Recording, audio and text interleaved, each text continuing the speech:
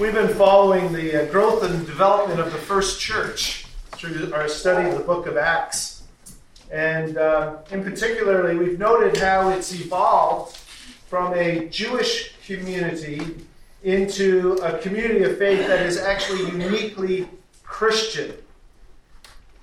For instance, Luke has recorded how the one perfect sacrifice of Christ abolished the need for the sacrificial system of the law, and rendered also obsolete the purification rites and rituals. And as this unique community of faith developed and grew, we've begun to see a growing sense of identity and loyalty and commitment within its membership.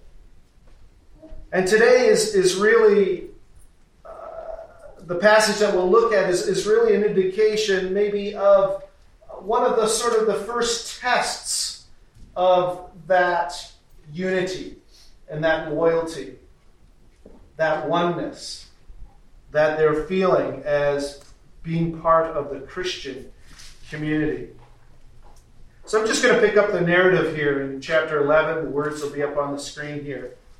Now those who had been scattered by the persecution that broke out when Stephen was killed traveled as far as Phoenicia, Cyprus, and Antioch, spreading the word only among Jews.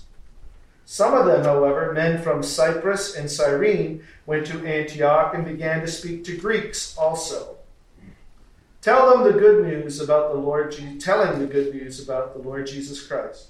The Lord's hand was with them, and a great number of people believed and turned to the Lord. Now, I don't know about you, but these names just kind of, I'm not an expert in the Mediterranean, but sometimes it's just good to see a map. And so you can see the circle there is Jerusalem and Judea. And so as the persecution came, starting with the martyrdom of Stephen, the Christians fled and they were dispersed. And it's a great testament, actually, to the way in which God can redeem good from bad. Because even though the Christians were being persecuted and having to flee, that disbursement actually grew the church. And many, many more people, including non-Jews, Gentiles, began to hear the gospel of Jesus Christ. God's like that. He redeems things. He takes that which is bad and he makes good from it. We know that, don't we, in our own personal lives. So let me continue by reading on. Now, news of this reached the church in Jerusalem, and they sent Barnabas to Antioch, where he arrived and saw that the grace of God, what the grace of God had done. He was glad and encouraged them all to remain true to the Lord with all their hearts. He was a good man, full of the Holy Spirit and faith, and a great number of people were brought to the Lord. Then Barnabas went to Tarsus to look for Saul, and when he found him, he brought him to Antioch. So for a whole year, Barnabas and Saul met with the church and taught great numbers of people. The disciples were called Christians first at Antioch. So that's where you see that identity starting to form. What is this new covenant with God creating? Well, it's creating a new community with its own unique identity, its own standards, its own basis of faith, its own doctrine. And it was called Christian, followers of Christ. Now, during this time, some prophets came down from Jerusalem to Antioch, and one of them, named Agabus, stood up and through the Spirit predicted that a severe famine would spread over the entire Roman world. And this happened during the reign of Claudius. The disciples, as each one was able, decided to provide help for the brothers and sisters living in Judea. This they did, sending their gift to the elders by Barnabas and Saul. I don't think that there's any greater test that we are faced with in regards to our commitment than our money. You know? We can be committed to something. We can be enthusiastic about something. But if they want my money, maybe not so much. And this is a test of this early church. Particularly is noteworthy because this church in Antioch, we've just read, consists of not just Jewish converts to Christianity, which most of the folks in Jerusalem would be, but it also consisted of Gentile Christians, people who had for a long time been despised by the Jews, looked down upon by the Jews. And yet, it seems that they passed this test with flying colors because they decided to dig deep and provide a financial support, relief for their brothers and sisters back in Jerusalem who were suffering underneath this dark time of famine. This idea of the identity of the church being formed from Jewish converts and Gentile converts is something that Paul writes about in the book of Ephesians. Christ is able to redeem. Christ is able to bring good from bad, peace from hostility. And we read here in Ephesians, Paul writes, "For he himself is our peace." He, Jesus Christ, is our peace. "Who has made the two groups, the Jews and the Gentiles, one, and has destroyed the barrier, the dividing wall of hostility." And so Christ was building his church. And it was going to be a church that had its own unique identity. It was a church made up of all peoples from all lands. What united them was Christ, and they identified as Christians. So let's just talk about this gift offering that they took up. This gift was not limited to the church in Antioch. As a matter of fact, it became sort of a rallying call amongst all of the churches that were dispersed out and about the Mediterranean. The churches were taking up a collection to send money with Paul and Barnabas back to Jerusalem to help the brothers who were suffering there. One of the churches was Corinth. We have a map of where that is here too. Corinth is in Greece, and so you can see how far from Jerusalem the gospel and Christianity and the church is spreading. And so Paul, in writing to the Corinthians, he started to write about this offering that the churches were taking up. And he encouraged them to excel in the grace of giving. We read in 2 Corinthians 8, verse 7. "But since you excel in everything, in faith, in speech, in knowledge, and in complete earnestness, and in love, we have kindled in you. See that you also excel in this grace of giving." Well, I don't know about you, but I love the word grace. Actually, I love the name Grace. I always, if I meet a kid, basketball, and they say, "My name's Grace," I say, "Oh, that's a special name." I love grace. Grace is a wonderful thing. It's the thought of receiving favor for just being. It's favor that comes to us with no strings attached, no expectations, no expectation of reciprocation, no need to earn that grace or that gift. It's pure and simple, an unwarranted gift. It's a sacrificial, totally other-centered gift that is grace. And it comes to us in so many different ways. When I was the general director of Camp Iowa, when we first went there, I guess one of the reasons I went there was that it was not doing well. And my feeling is that it had fallen into a place of ungrace. The ungrace was felt in procedures, kind of not treating people well as they registered, or just the policies and procedures that existed that maybe were off-putting. So grace was experienced, the ungrace was experienced through procedural things.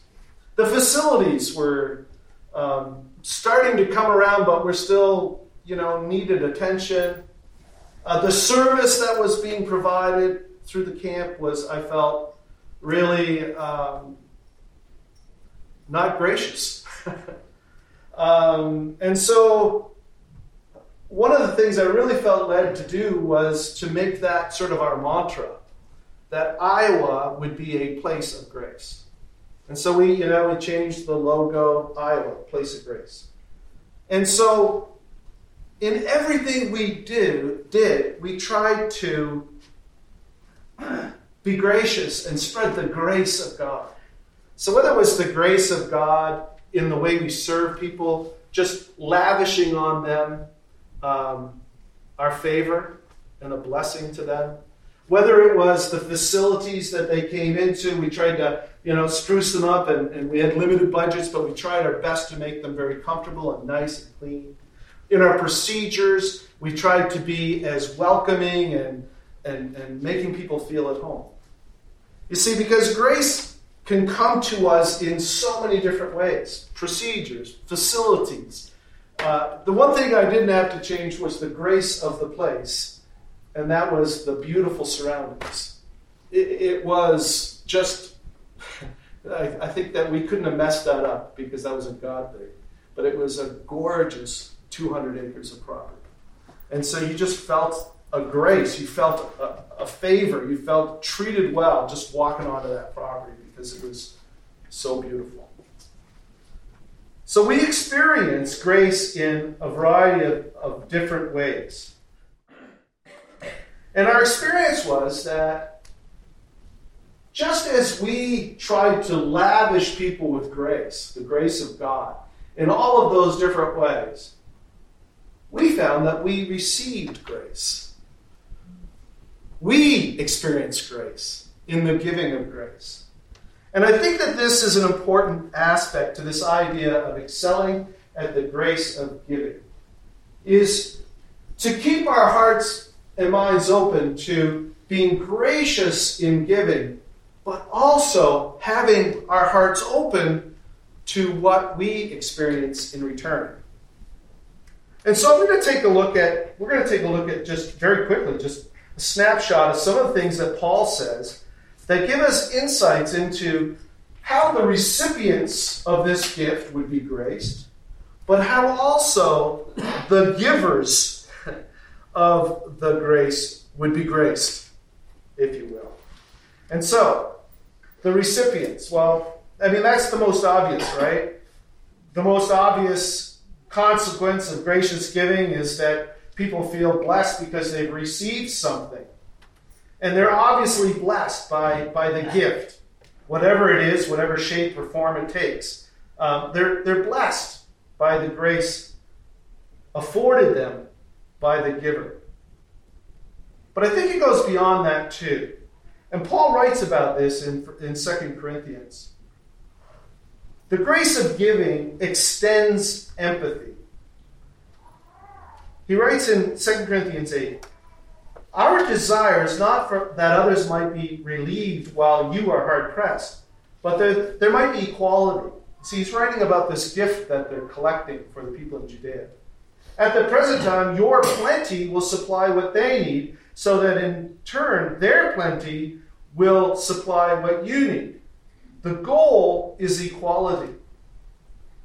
You see, the tragedy of ungracious giving is that we can be motivated by an ungrace, and that is an attitude of condescension, an attitude of hierarchy, so that if I'm the giver, I am going to give to you, and so in a sense, you are kind of indebted to me. That has nothing to do with excelling in the grace of giving. What he says here basically is the old adage. Don't forget, there, but for the grace of God go I. And so at some point, you might be the recipient.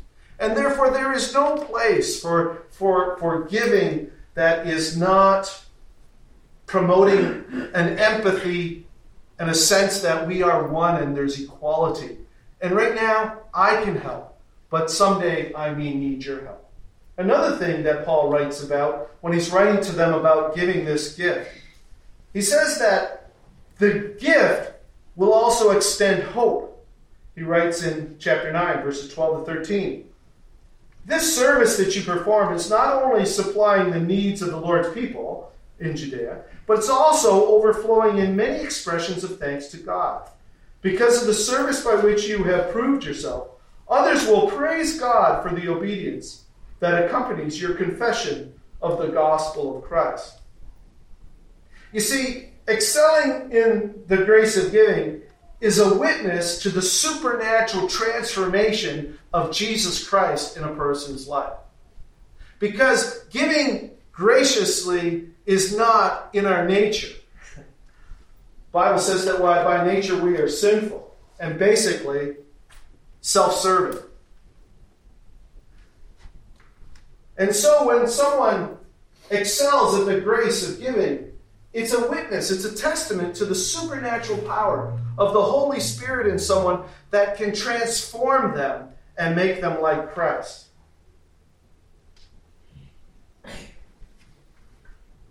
And it stands out. It stands out in an indulgent and self-centered world which we live in. And then finally, as far as the recipient receiving that grace, the recipient's faith is also built up. It builds up the faith of others. This is what Paul wrote. He was writing actually at this instant about the Macedonian churches, and they were giving, and they themselves were dirt poor. And so he's talking about that incidents. And he says these words, "For I testify that they," that's the Macedonian churches, "they gave as much as they were able, and even beyond their ability. Entirely on their own, they urgently pleaded with us for the privilege of sharing in the service to the Lord's people. And they exceeded our expectations. They gave themselves first of all to the Lord, and then by the will of God also to us." You see, as people witness people excelling in the grace of giving, people's faith is built up because they look and they see a grace that exceeds expectations and that can only be accounted for, really, because of the grace of God. And so, as far as the recipients are concerned, the grace of giving and excelling in the grace of giving, the recipient is blessed by, of course, the gift, also by the empathy that they experience of being at one and knowing that they may in turn be able to help somebody in return at some point. They have the grace of hope that only Christ gives through the gospel, and they also have their faith increased. So let's take a look now just at the less obvious account, and that is Paul talks about the giver, the one who gives the grace or gives the gift, and what grace they experience. So Paul writes that they are given this wonderful gift of identity with Christ. You see, one of the things that we as Christians all aspire to is to be like Christ.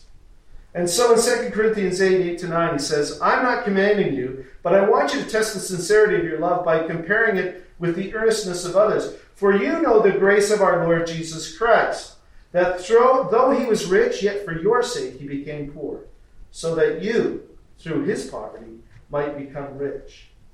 You see, if you want to identify with Christ, as we read just earlier from Ephesians, in grace he gave us all of that good stuff that I wrote, that I read about. If we want to be excelling in the grace of giving, as we do that, we identify with Christ. We become more like Christ because he is the ultimate example of excelling at the grace of giving. He gave to the point of giving his very life for us. And so, it helps us identify with Christ. It also, and this is closely related, but I think bears sort of separating out just a little bit, it also builds within the giver godly character. How many of us have stopped in this idea of giving at the point of good intentions? I know I'm really bad at this. I have great intentions. I'm a really great guy in my head. I have lots of good intentions.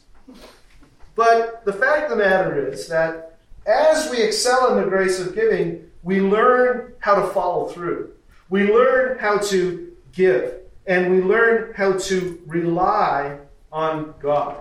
And so basically, excelling at the grace of giving requires us to exercise godly discipline and sacrifice. And so he writes here, last year you were the first not only to give, but also to have the desire to do so. Now finish the work so that your eager willingness to do it may be matched by your completion of it. Paul knows human behavior really well. According to your means. For if the willingness is there, the gift of acceptance, the gift is acceptable according to what one has, not according to what one does not have.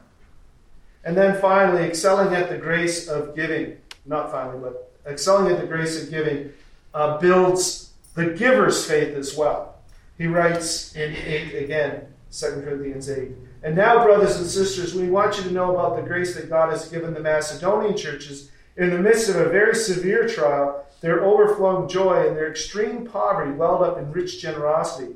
For I testify that they gave as much as they were able, and this is where the faith part comes in, and even beyond their ability. If you want to test your faith, if you want to have your faith built up, give more than you've got to give. Give beyond what you've decided to give. Give sacrificially so that it actually hurts. Give that much. And it will build your faith because then you become dependent on Jesus Christ to fulfill that commitment. And then finally, and this is something that Paul concludes with, which is actually kind of a promise in excelling at the grace of giving. And this is the promise. He says in 2 Corinthians 9:8, and God is able to bless you abundantly, so that in all things, at all times, having all that you need, you'll abound in every good work.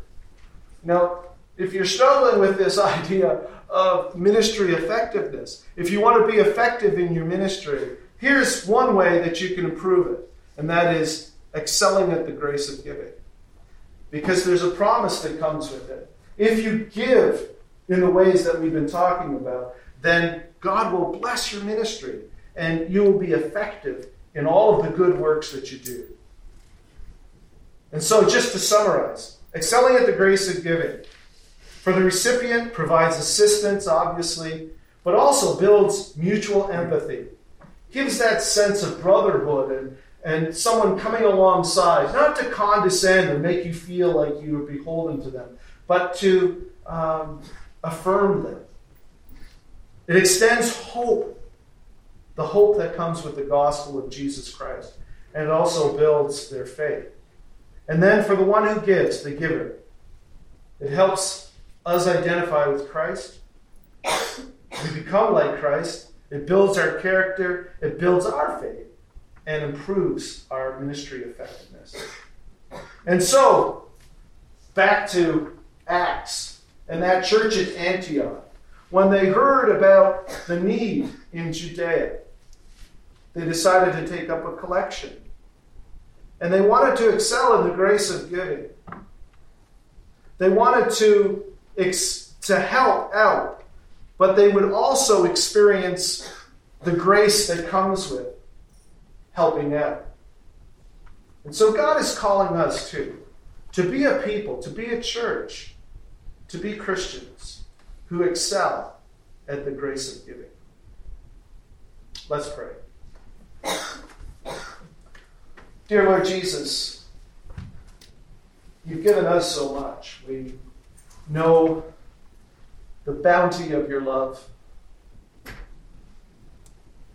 What you give us surpasses what anyone on this earth could give us.